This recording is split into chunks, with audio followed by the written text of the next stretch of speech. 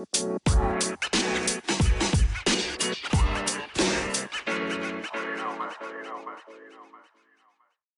and welcome to the Mammal Daily Diary on Tuesday, the 3rd of December 2019. I was in London today and I'm going to be in London again tomorrow for a summit conference, which means that basically I'm not going to get on the bike, which is a little bit frustrating. But I did do about 16,000 steps, I think, today. It was a good walk from Waterloo to the summit, which was taking place at St Mary Axe in the city. And I chose to walk it, so that was quite nice actually.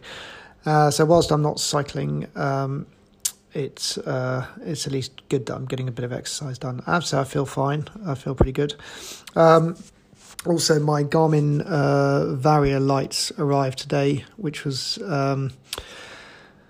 good. They look different to how I anticipated them to look, actually. The rear light is a lot bigger than I thought it would be. I was expecting a much smaller footprint, but they both seem to be pretty well built, solidly built, as I suppose you'd expect from Garmin. And I look forward to trying them out. Certainly the rear view radar is a new idea that well, it's not a new idea, it's been around a while, but it's an idea that I've been challenging my friends around for a while. I didn't really buy into the concept of it, but I got talked around and decided to buy the light after, well, it's just, I think it's a culmination of things, basically. It's kind of like a number of stupid motorists sort of doing silly maneuvers and stuff like that, and just giving myself the best chance possible, really. I think my attitude on it was that I wouldn't change my riding style regardless of whether I knew that there was a car behind me or not, but I think just to be informed of that, so that at least if I know there's a car or two behind me, at least, I don't know, I mean, it may not change the way I ride. If I've got to avoid a pothole, I've got to avoid a pothole, but I think maybe just knowing is probably better than not knowing. So anyway, we'll see what it's like. As I said, I'm not going to be able to get out today or tomorrow for a ride, so it'll have to be later this week, but we'll see how it goes. Other than that, not much to report otherwise. I'm feeling fairly good. I am piling the weight on, as I said yesterday, which is really beginning to depress me in that regard, but I guess I've just got to take the rough with the smooth at the moment, but definitely feeling fitter and healthier. And then the other good news is that I've now got an installation date for my bike, finally.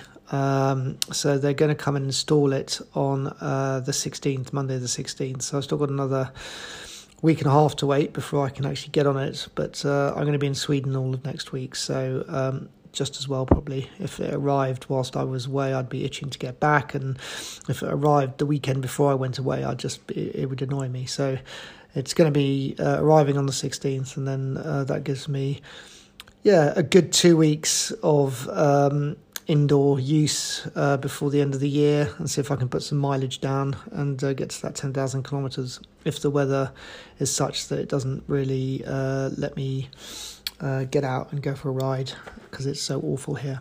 Anyway, we'll see.